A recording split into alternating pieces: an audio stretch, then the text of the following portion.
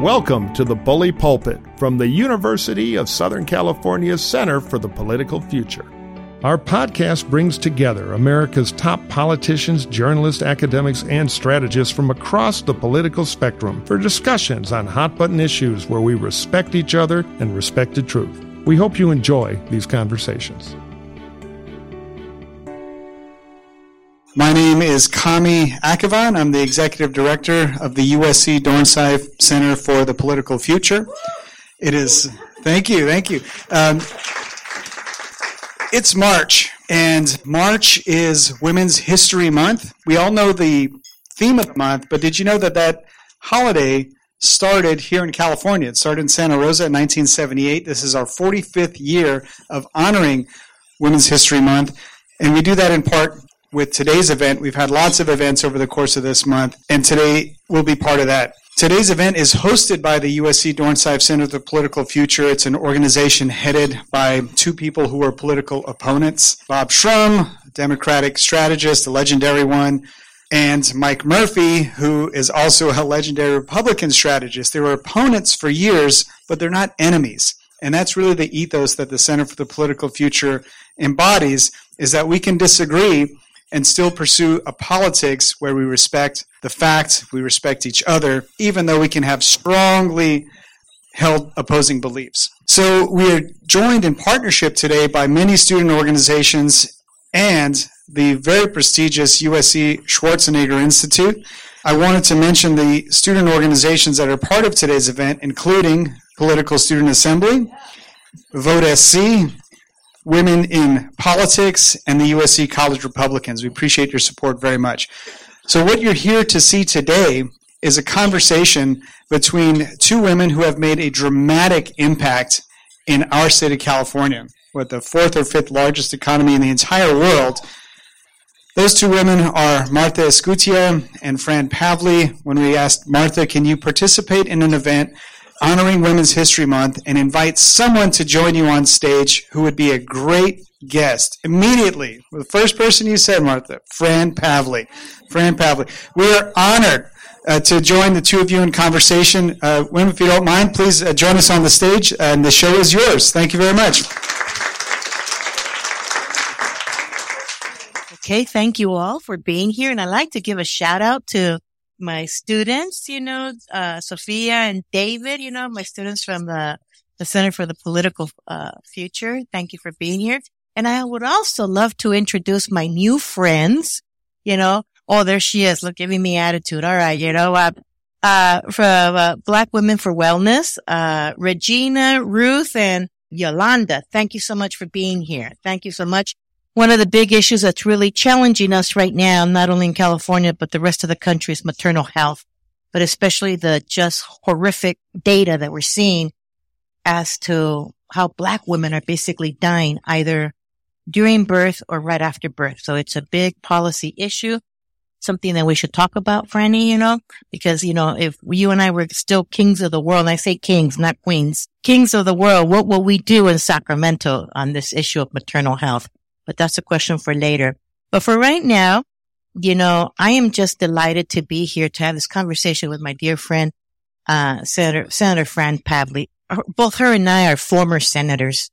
So I guess we're former senators, but we served in the state legislature during a time in which there was a lot of policy changes. And frankly, a lot of people don't realize the impact that California has, not only on the country, but on the rest of the world. And this lady right here did some incredible legislation that just set the stage for California becoming a leader in the issue of climate change. But before we get into those details, Senator, or shall I call you Fran? I think Fran. All right, Fran. Yes, Fran would be just fine. All right. Okay. Senator Escutia. Oh, just call me Martha, Yeah. even though you do know that I was known by other names on the Senate floor. I was going to say that, but. Yeah, no. This is a rated G crowd, all right? So, Fran, where was it that got you into politics? And I know that before you got to the state assembly, you had served, I think, some time in the Agoura City Council or something like that. Mm-hmm. Can you just tell us a little bit as to why did you get into that type of city politics, and why did you make the jump to the assembly and to the state senate? Okay. This is all within 2 hours? No, and just cut me off because I know you will. Anyway, so I don't have to say that. Thank you very much for inviting me here today to USC. I'm enjoying it. And you're a USC graduate, are you not? I'm all the way. I know it's hard for you to even admit that you're here. Yes, I am a USC graduate, undergrad. Yep. And I'm at USC now. Absolutely. At the Schwarzenegger Institute. So a little bit of background. I hadn't thought about getting into politics, but I've always gotten engaged in community events or activities or organizations. And my hidden secret to success, I taught middle school for 25 years. Mm-hmm. And if you teach middle school, and this was 13-year-olds, you can pretty much do anything and you can stay calm under all circumstances. Because if you ever lose your cool in a middle school class, you've lost. You pay the price for the rest of the year. So I've been very good. That's why but anyway, back to how I got engaged. I was living in a place called Agoura. It was an unincorporated area of LA County. That means it wasn't its own city. We were just sort of ruled by the 5 supervisors downtown. And I got engaged in land use decisions and things around the area in the Santa Monica Mountains. And I enjoyed making a difference and helping out that way. Well, all of a sudden, the city of Agoura Hills, some people had filed some papers to become our own city. It requires a vote of the people, a majority vote, and at the same time, you pick your first city council. So there were quite a few people running for city council, and some neighbors, Conyers, all Republican neighbors, said to me, Fran, you've been doing A, B, and C. Why don't you run for city council? And I thought, well, I was 32 years old at the time. Why I shouldn't do that against, and they said, no, you should run. Well, I ended up running, ended up winning and becoming the first mayor of Agoura Hills in 1982.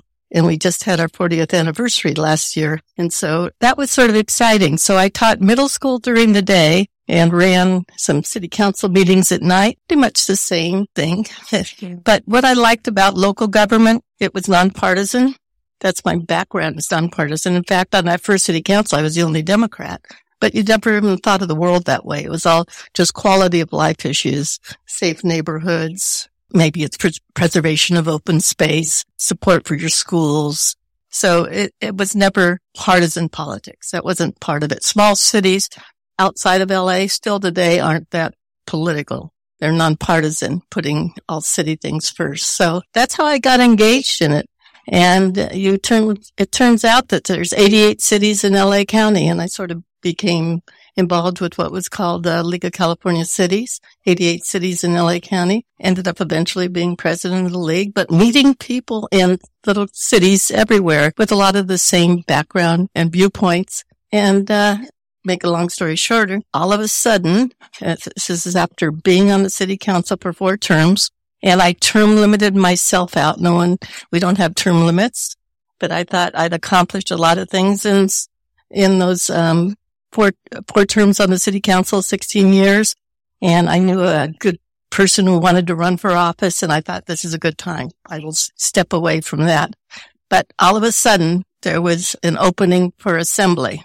I hadn't even thought about running for the state legislator. I had 2 kids. You don't just, especially if you're a woman, yeah, you can talk about this, drop everything and go, oh, I think I'll just go to Sacramento for 14 years and I'll be back. But no. But some friends said, it's a last minute opening for this race. Someone was supposed to be running that backed out at the last minute, Tom Hayden. Oh, really? Okay. So it's like, I'm guessing August or September. The election was going to be March of the following year. It was a March election at the time. So no one knew there was going to be an opening. So friends talked me into filing. It was Madeline Glickfield that actually picked up the phone and said, you should run. So ended up running. And then I realized, Agoura Hills is 20,000 people. A state assembly district. You know how many people there are? Anyone have a guess? About 450,000 people, 500,000 people. And I realized, I don't know that many people.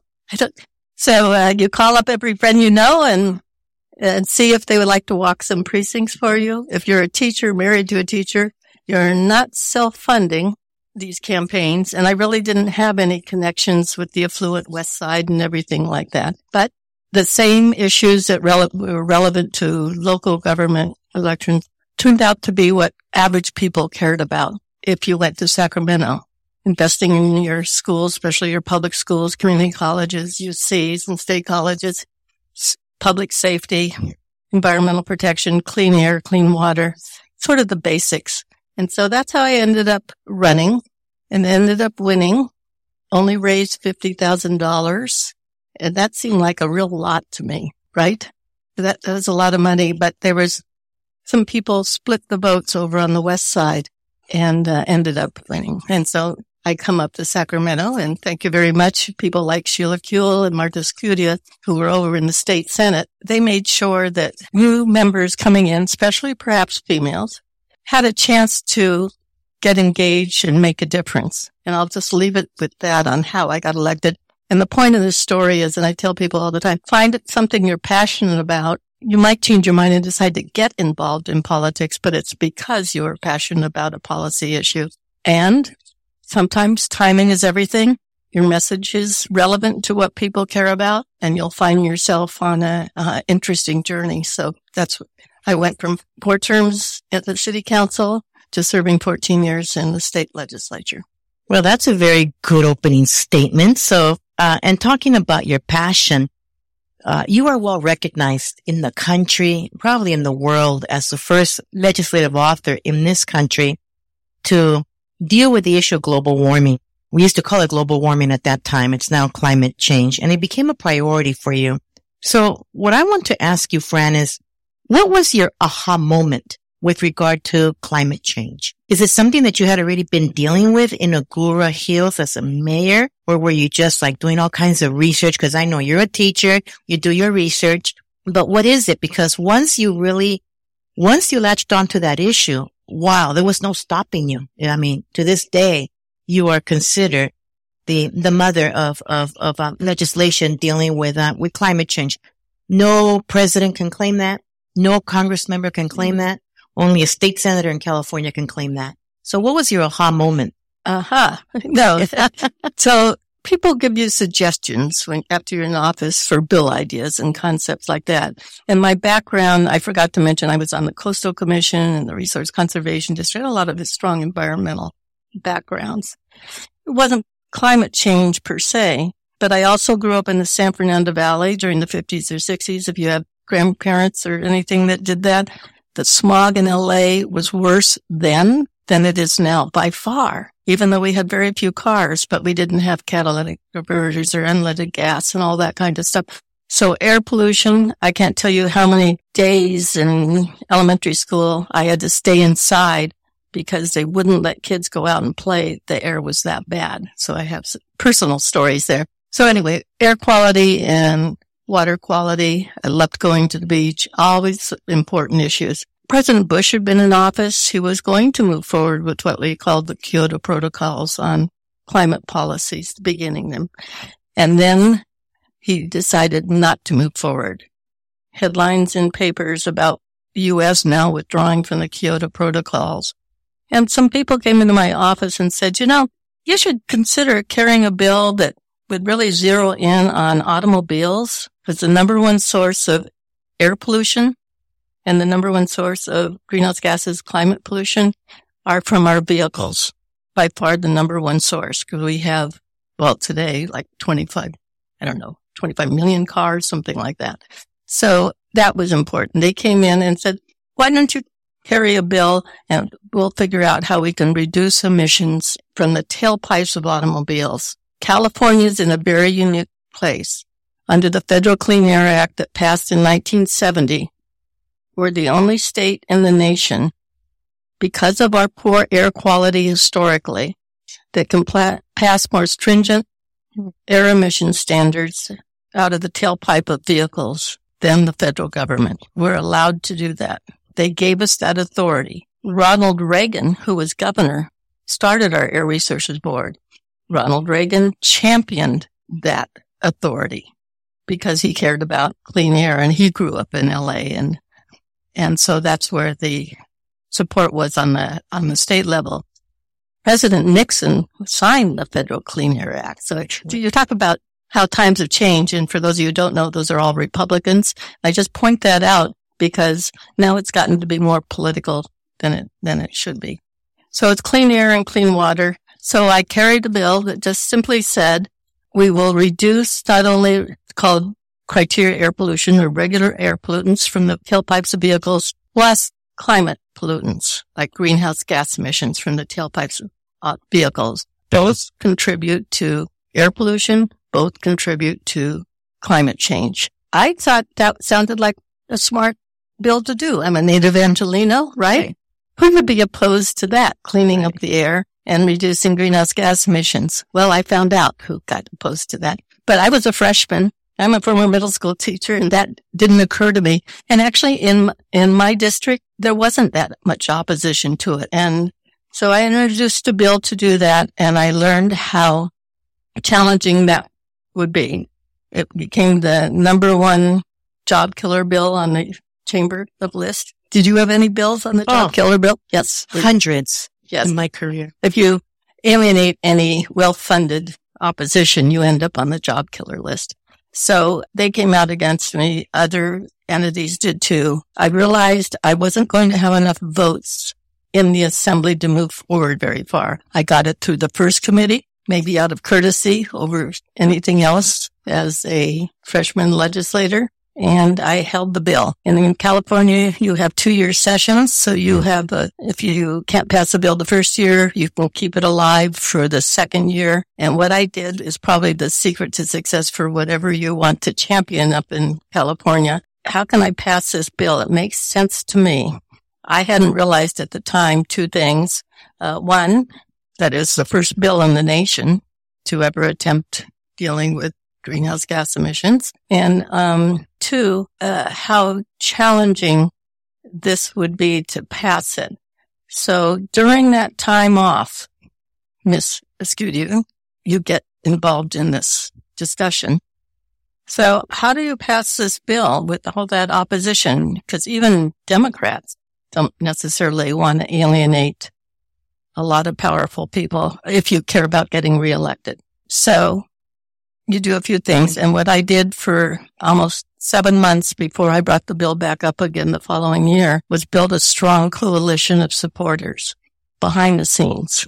Healthcare providers, the nurses joined forces, even the California Medical Association joined forces, American Lung Association. They had done their statistics. The Union of Concerned Scientists had just issued a report on the impacts of climate change to California. Not just polar bears in Alaska, right? But how does climate change impact California? And I still have their study. I saved it. It was from 1998 and 2000. They listed 4 things, and these are going to sound familiar. Volatile weather patterns, sea level rise, prolonged droughts, extreme heat conditions. The lists that they had from that many years ago are the same things that are happening today. Except they were wrong in one major way, because they said that we wouldn't see the impacts of climate change till about 2050. That was their report. Respected, independent scientists, nonpartisan. It's a fantastic report. So I went around the state and did little hearings on that report with top scientists. We had and who joined us in many cases were military personnel at our local bases, Pendleton and different things like that, because they felt climate change was a national security risk, because we were more dependent then on out-of-country oil than we are now. So we were very concerned about the Middle East and impacts on that. So building a coalition, back to that. So not only the health care advocates, a group formed called the Interfaith Council. This is the first bill they ever lobbied for. It was made up of 250 religious leaders from Christian, Jewish, and Muslim backgrounds all over the state. They organized themselves so they knew who their legislators were and if they had relationships with them, and would either bring this up in sermons I'd have priests come into my office and check out their sermon for Sunday to see if it was correct. We actually had a priest visit a legislator's home talking about the moral responsibility of taking care of the planet, and that person who voted for the bill is now in Congress. So we've had different things.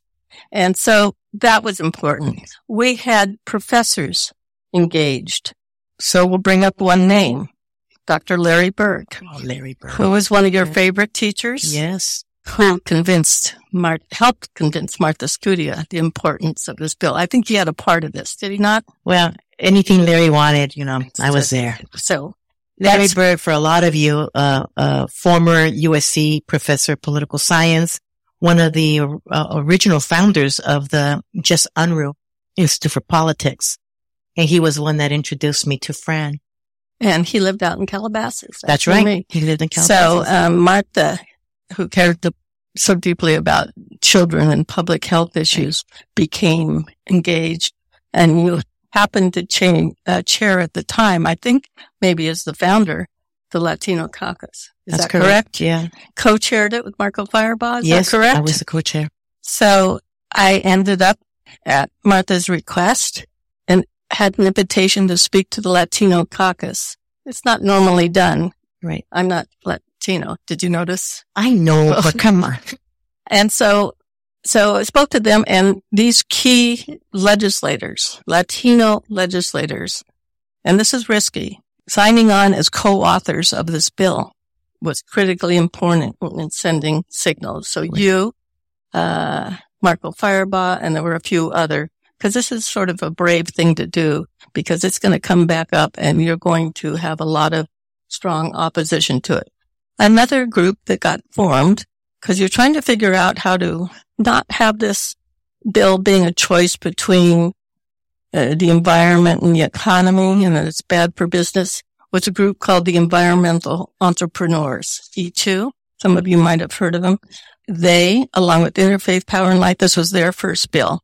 They were the starting clean tech investors in the solar industry in Northern California. We didn't have solar companies that were based in California. They give credit to some of these early climate bills as creating those market signals for them to invest. We now have the thriving solar business here. So you had business leaders, whether it's in energy efficiency or alternative fuels and things like that, coming together and talking about the economic benefits of this kind of legislation. So the health benefits, the people benefits. The coalition kept building, and we had in the state Senate, Assembly was a little bit more difficult now. We didn't have as many Democrats. We were down just barely over the required 25 Democrats. You had that time. We did not even have a 2/3 vote. Yeah. Didn't have a 2/3 vote. The Assembly, we had just 2 or 3 extra over a bare majority. Right. We had maybe about 45. Yep. So, very difficult. You couldn't have too many people pull off and leave. So that coalition and local government leaders joined in, mayors of little cities. Looking at Nancy Davis, if you were over here, you would have been a mayor here in Agoura Hills supporting me. Can New Jersey mayors support California legislation? You could. Brave people. And so, local government leaders got engaged. About 20 members of Congress signed their names to it. County supervisors got engaged. That was incredibly important because it protected legislators in their own districts. If you had people who ran for office engaged as well. So coalitions matter. We ended up getting the bare number of votes to get it out of the Assembly. When the bill dies the first year, you come back the second year. You have till January then to pass it the second year. Here's a other little side secret to this tailpipe emission bill. I needed 2 more votes to get it off the Assembly floor. There's 80 members of the Assembly. You need 41 votes to pass it. I had 39 votes. No, I had 40 votes. I needed 41 to pass it. 2 Republican legislators, Dave Cox and Tom Harmon, came up to me and they said they'll both go up on the bill, so neither one's the 41st vote, and will allow you to continue to work on this bill. We may not vote for it next time, but you've done your work. And this is where one-on-one conversations with every member makes a difference, because it's a personal discussion with them, right? It's not sending in high-paid lobbyists. It's just this one-on-one. And I visited everyone's district too to talk about what their priorities were. So they ended up voting for the bill. It got out. We built up momentum. It started getting more national attention, celebrity attention. Many of you are too young, but Paul Newman, he was making phone calls to women legislators to vote for the bill. Well, they took that phone call, right? Well, immediately. Here's the problem, Martha. Word got out that he was calling women legislators who were on the fence. So I got all these legislators now in my office who said they were voting for the bill, but now they weren't until Paul Newman called them too. That was a problem. Yeah. So we had a celebrity background. So that bill ended up, I'll tell you one more side story on this, and you can change the topics if you'd like. So after it gets through the Assembly, it goes to the state Senate. Our state Senate, this bill would not have passed without the state Senate. People like Martha Escutia and Sheila Kuehl, John Burton, who was the head of the state Senate. John Burton, who was head of the state Senate, told the opposition, you have two choices.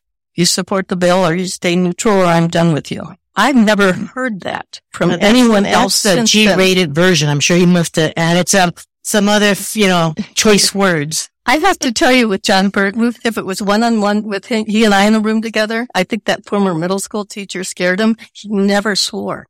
Okay. Because I have this stare that must be. She could be. So anyway, no, leadership matters. It got through the Senate, but the opposition was so strong, full-page ads. Cal Worthington and his dog Spot on full-page ads. Ads in papers and commercials. John and Ken, the new disc jockeys in Orange County, with daily phone calls to all motorists from 3 to 5 every afternoon, telling them to call their legislator's office. And a lot of them were threatening. We had to leave our office several times. It was getting very visible and very, very ugly. So it got through the Senate, coming back through the Assembly. Herb Wesson was leader of the Assembly, my seatmate. We have the same birthdays, but we joke about not having the same parents. But anyway, we weren't twins. But he was incredibly helpful because he had to keep legislators who had promised to vote for the bill to stay there because they were getting bombarded by opposition. It's getting to sound a little more like today's politics, isn't it? But bombarded with false claims like, oh, your gas prices will go up. You can't drive the car you want to drive. Your cars will be unsafe. And the list goes on and on. And so he helped hold the line.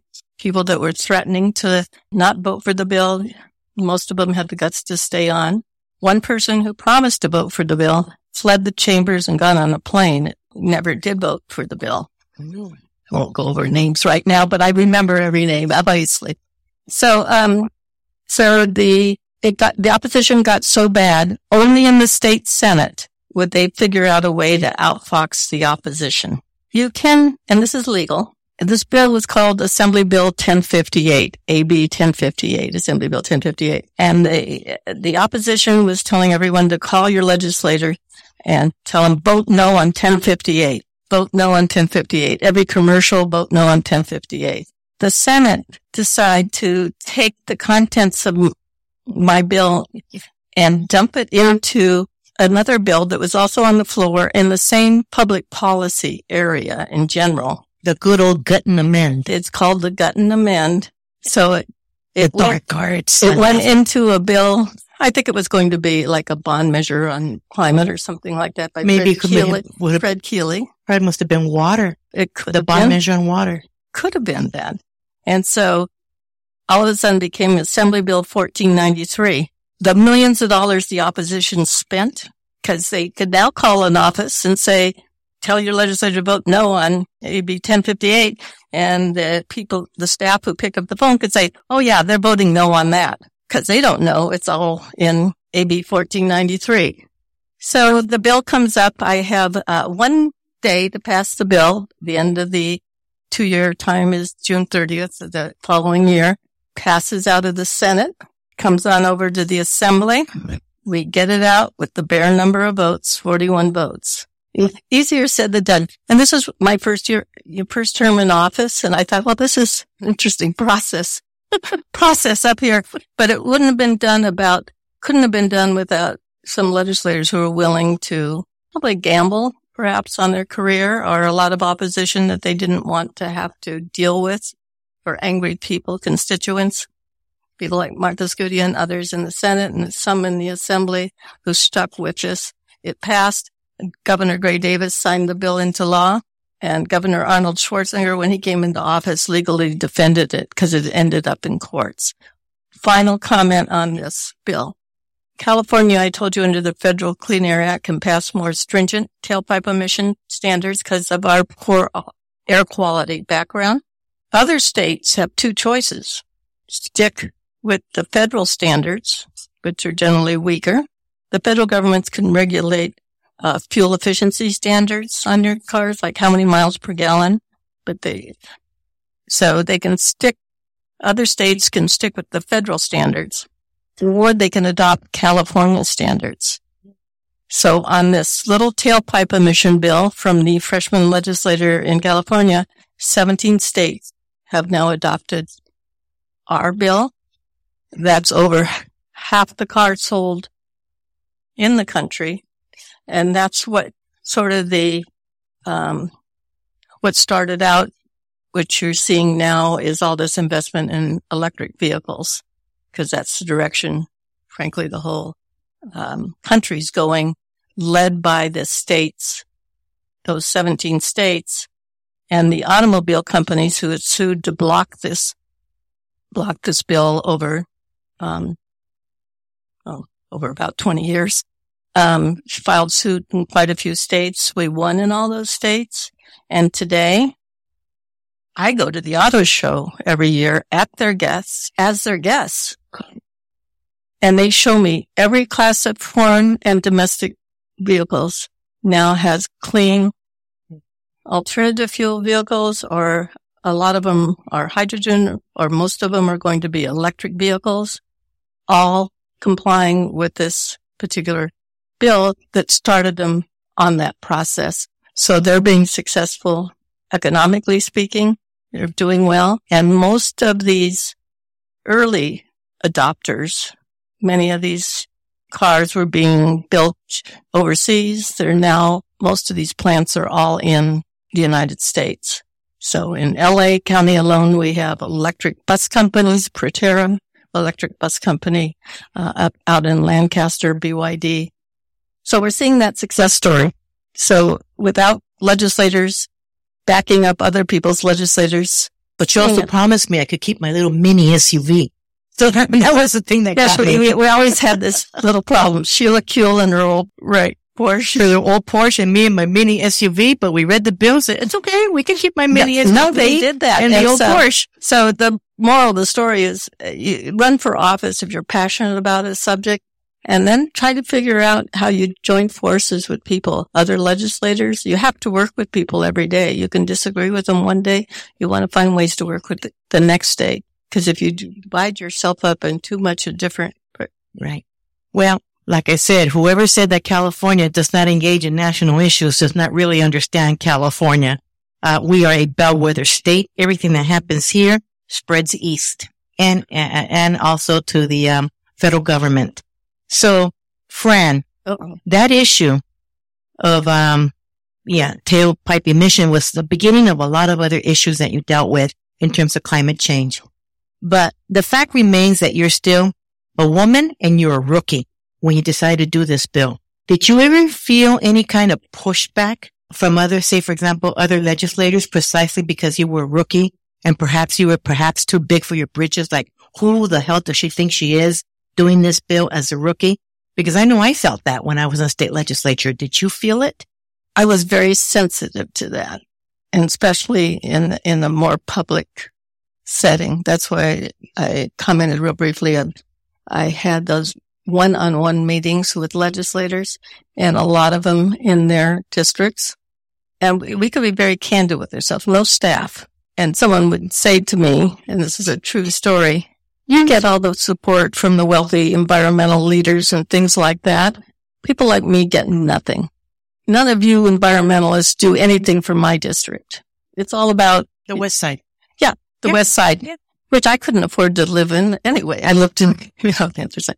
Anyway, I would listen to them. What did they do? They said, why should people in my district, because they can't buy a brand new car, have to pay more for smog check and frequent visits on their emissions? They don't drive these older polluting cars by choice. They can't afford to buy new cars like your district can. So I'd say, what do you want to do about it? And so that's how they started not only reducing the fees on the smog check, but for some of those older vehicles, at the end of the day, you would either be able to perhaps obtain some money to pay for a newer used vehicle that was cleaner. That was one option. Or those yearly checkups would be reduced to once every several years. Again, people by choice weren't driving older polluting gas guzzling vehicles. That's what they were down to. But I think the dialogue began, and the word equity and environmental justice was not part of the discussion 22 years ago. And this began those honest discussions. I literally had some very tough discussions with a lot of people, and I needed to hear that. And I was very sensitive to it, and we're still working on getting this right. Unintended consequences, not people by choice, but because of whatever conditions they have been faced with. And maybe also because I'm a former public middle school teacher for 25 years. I try to be a good listener for each kid because everyone's child has a different background and a way you can make them move forward together. So a lot of these one-on-one conversations, people who didn't want to vote for it ended up voting for it. And another one, you'll enjoy this, Martha. This guy was not going to vote for it. He was from the Central Valley. He says, all the smog in my area comes from the Bay Area. And, those Bay Area cities, they don't have to pay extra for their gasoline because it's higher polluting because they get winds through their city. Their cities don't have smog. We have to pay a surcharge essentially for smog, but it's smog from their vehicles that's being blown into the Central Valley. So I had to pick up the phone and call Senator John Burton. Oh, that must have been from fun. San Francisco. And I said, John, this is a good point here. You guys don't have to pay that extra smog check fee, but everyone in the Central Valley does. But it's your smog, not theirs, because it's getting blown in. I think I did hear some swear words on this one. I think you did. He went into the office and promised that legislator that they would be paying smog check too in the Bay Area, just like everyone else to help clean up the air. So there were, I wouldn't say trade-offs on the bill. I would say it was just good listening to hear legitimate reasons why some of these bills didn't work for them in their district. Right. And we still have that challenge of how do you balance the goals of environmentalism. And now as we're heading into solar and electric vehicles, how do we balance that goal with the real problem of equity? That there are some communities right now, as we speak, that cannot afford the electric vehicle, cannot afford changing their gas range into an electric range. But as you said, as long as we talk to each other and listen to each other, and that's how you build trust. You might not have the solution right now, but at least you start building the goodwill so that maybe the solution will happen, year after that. But we are here at the end of March, and we're celebrating still for a couple more days, Women's Heritage Month. And you and I are frankly one of the first women, that entered this incredible, business of the state legislature in the assembly side and the Senate. Fran got to the Senate after I left the Senate. So, I retired sooner than she did. But, there's a lot of young women here. what would you tell them about this business of electoral politics? And how, are there still any mountains that we need to scale as women? What are the challenges that we have as women candidates? And how best to overcome those challenges? Well, let's make this a conversation back and forth on this one, because I know you have a lot of ideas that I want to make sure that get addressed on this. And so, I'm not sure to start at the back or move forward or whatever on that. It is challenging for women, especially if you have children. Right. That would be one time consideration. And I think that was one reason for so long why there were more men. I mean, who can leave? I would be in Sacramento Monday through Thursday, solid for 4 days, every week, centrally from January through Labor Day. How do you balance that? It used to be in the old days, before term limits, a lot of young legislative families would actually live in the Sacramento area. So it was easier to balance. So do you have a spouse or some parents to take care of children? So a lot of us by default wait till your kids are out of high school. So you had a long time, a lot of the members who were younger were male, right? And then a lot of us, like idiot me, decided to have my babies while I was in the state legislature. I was going to point that out. We had never seen a pregnant legislator in the state legislature, you know? And that was idiot me. So my secret was a wonderful mother-in-law. Yes. A wonderful mother-in-law. Plus I also would leave for Sacramento Monday morning. I would be back Tuesday night. I would fly back on Wednesday morning, then come back on Thursday afternoon. And the moment I landed at Burbank, I would go to La Mirada, change my Senate outfit, which is like this, put on my jeans and sweatshirt, and I was in charge of the snack shack for the La Mirada, Little League baseball team. Nobody knew for 7 years that I was a state senator because I was the best snack shack operator around. And they don't care locally. And I wouldn't want them to know that I was a state senator. It wasn't until somebody interviewed me on television that one of my snack shack ladies found out, like, I saw you on television. Who are you? And so my cover was blown.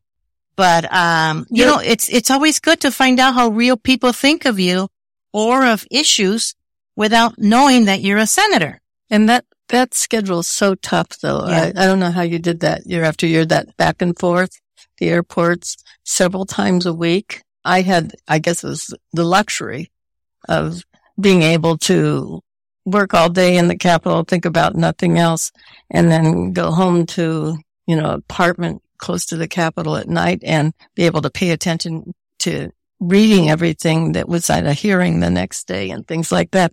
So, and remember, we never used to have a bathroom. This is the best story.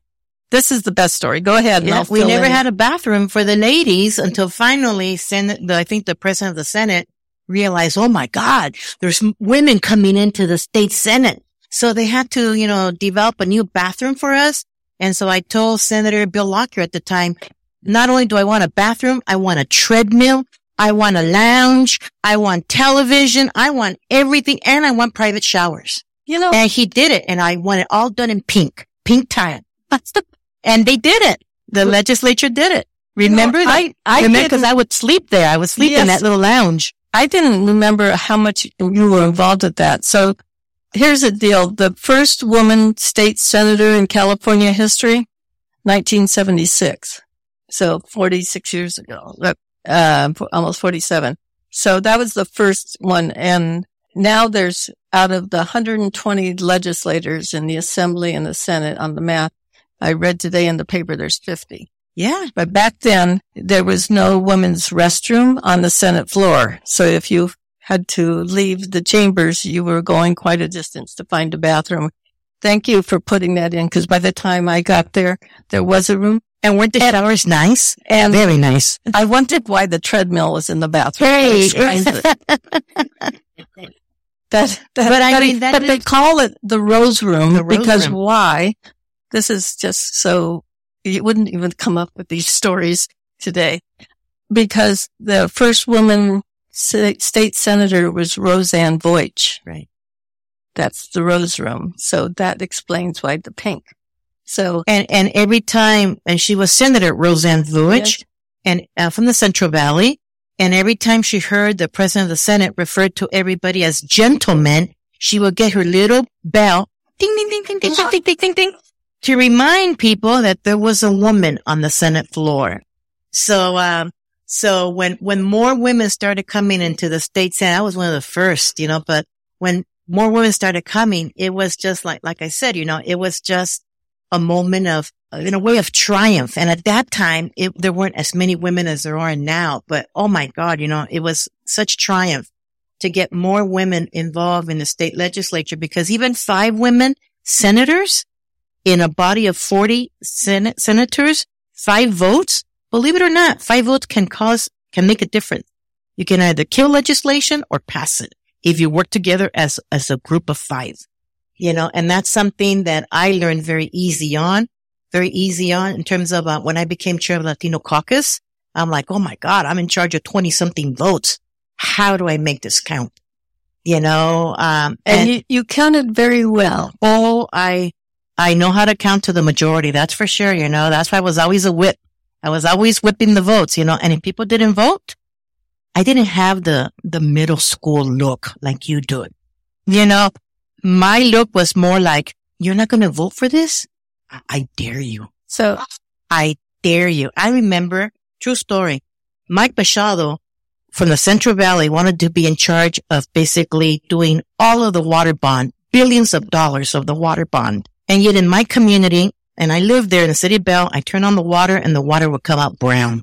And so I said, hey, Mike, instead of giving all the money to agricultural interests who don't conserve water, why don't you, kind of be fair here, find the path to equity and make sure that urban users of water also get the benefits of the water bond. It's not just for agricultural interests.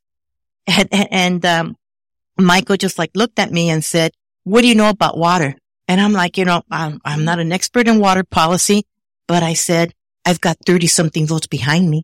And let me tell you, your water bond is nothing without those votes. So either you're going to do what we want or you can kiss goodbye this damn little bond, because this bond is going nowhere. So Martha's style is equally effective as mine.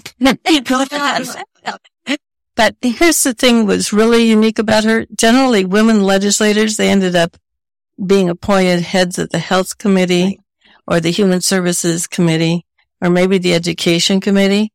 I think you were the first. I'm not sure. She was the head of the Judiciary Committee in the Assembly and the State Senate, which was amazing. Yeah, I was the first woman in California. Can you believe that? And can you imagine her chairing a committee?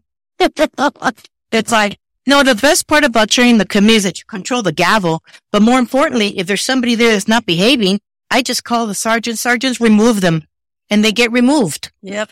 If you're not going to contribute towards civic engagement, then get the hell out of my committee room. I had a little different touch. I couldn't have said, I never swore at people, because if you were a middle school teacher and you accidentally said anything like that. I know you get in trouble. Whoa, parents would be in the principal's office. Oh, but let me tell you, when I would match John Burton, 4-letter word for 4-letter word, that's when he truly started respecting me.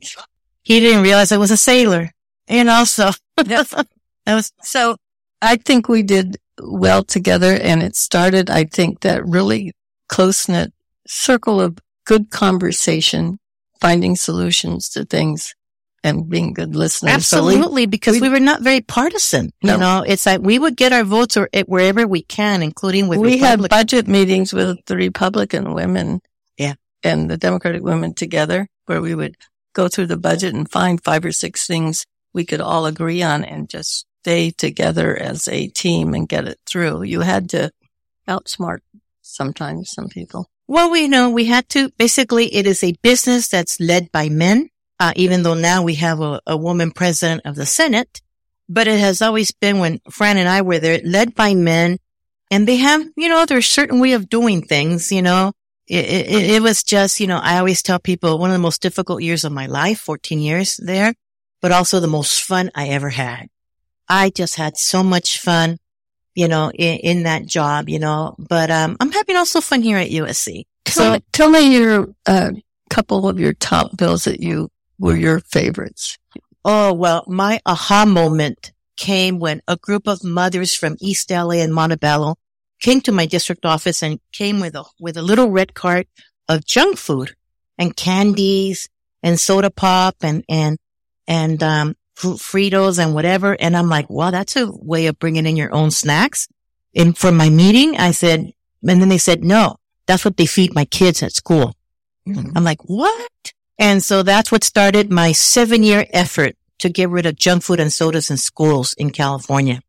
7 years. The guy who took me out of my misery was Governor Arnold Schwarzenegger. I'll sign the bill, Martha. You've been at this for 7 years. So, hey, that's pretty smart, isn't it? Yeah. Yeah. Well, because he was Mr. Olympia, Mr. Healthness and whatever. He should sign the bill.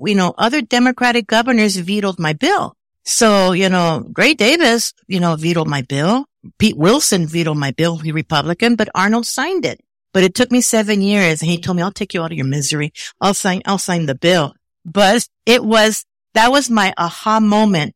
And again, for those of you who might think that California doesn't do interesting legislation, I got a phone call a couple of days later from then Governor Huckabee, who was the governor of Arkansas. And he was asking me, how did you do this? Cause I want to find out how you did it. And then Congress started changing their definitions of certain vegetables and standards for nutrition.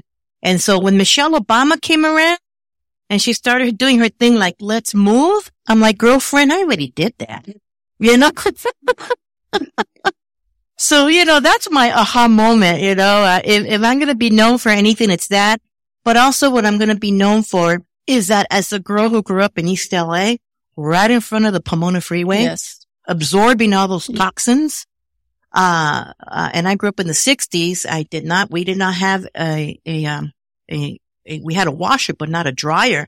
So our dryer was basically you put your clothes on the clothing line with clothespins. But by the end of the day, all the sheets were black and brown with the soot from the freeway. Cause I literally was across the street from the freeway. But when you're a kid, you don't understand that. You don't make the connections. Now as an adult, I made the connections and, I started, intuitively figuring out that, boy, I lived all my life in what is now known as a toxic hotspot. Mm-hmm. And as I tell my students, before you get into tough legislation or tough issues, make sure you have your data backing you up. And so while you were battling on climate change, global warming, I was battling Department of Toxics to basically do studies in our communities in order to declare them toxic hotspots. So when your bill was passed and my bill was passed that eventually proved what I knew intuitively was true, it was a toxic hotspot and then everything married. Yeah. Now, has it worked? Well, we're dealing with Department of Toxics. This is a bureaucracy that doesn't really do its job. And that's the problem. I'm not going to disagree with that statement. Yeah.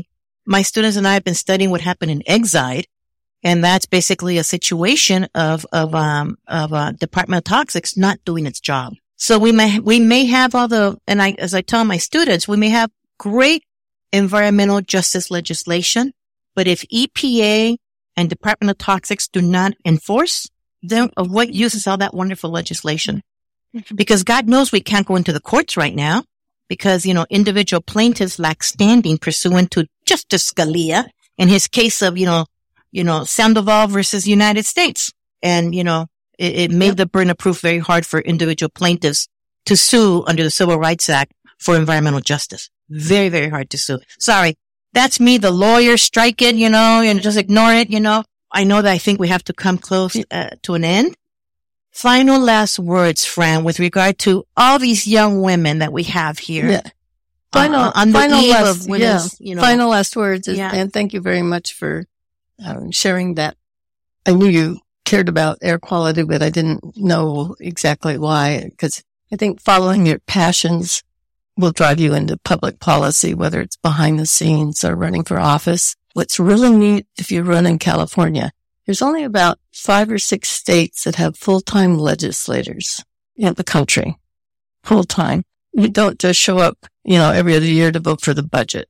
This is where you've got a staff of 10 or 15 people on public policy that are experts on it. We attract some of the best policy people on the planet. They come to California because we can pass laws that make a difference. It's amazing to me. Not a week would go by that we didn't have visitors from foreign countries coming to Sacramento, of all places. Well, we're the 4th largest economy in the world. That's right. But isn't that amazing? So out of 50 states, California becomes the leader on so many issues because of our size, but our expertise. Our colleges having educational fields that are relevant, a full-time legislator, some of the best agencies on the planet, better than Washington, D.C., many of our agencies, and attracting. I can't tell you when the Obama administration left how many people from the administration came to California and filled in positions here. We attract the best. And so that's what makes us really second to none. And our size, 40 million people, right? We become, if you set a standard for more efficient refrigerators, it becomes the de facto national policy. Right. Because refrigerator company's not going to make one for California and one for the other 49 states, right? So you can really make a difference in whatever your public policy area is. What is your passion? Follow those interests. If it leads you to politics behind the scenes or as an elected official, count us in. Absolutely. Thank you, Senator Pavley. Thank you all of you for being here. We still have 10 more days for Women's History Month, so let's celebrate it well. Thank you all. Thank you for joining us on The Bully Pulpit. It helps us a lot when you subscribe and rate the show 5 stars wherever you get your podcasts. Follow us on Twitter at USC POL Future. That's USC POL Future. Follow us on Facebook and YouTube and visit our website for upcoming programs.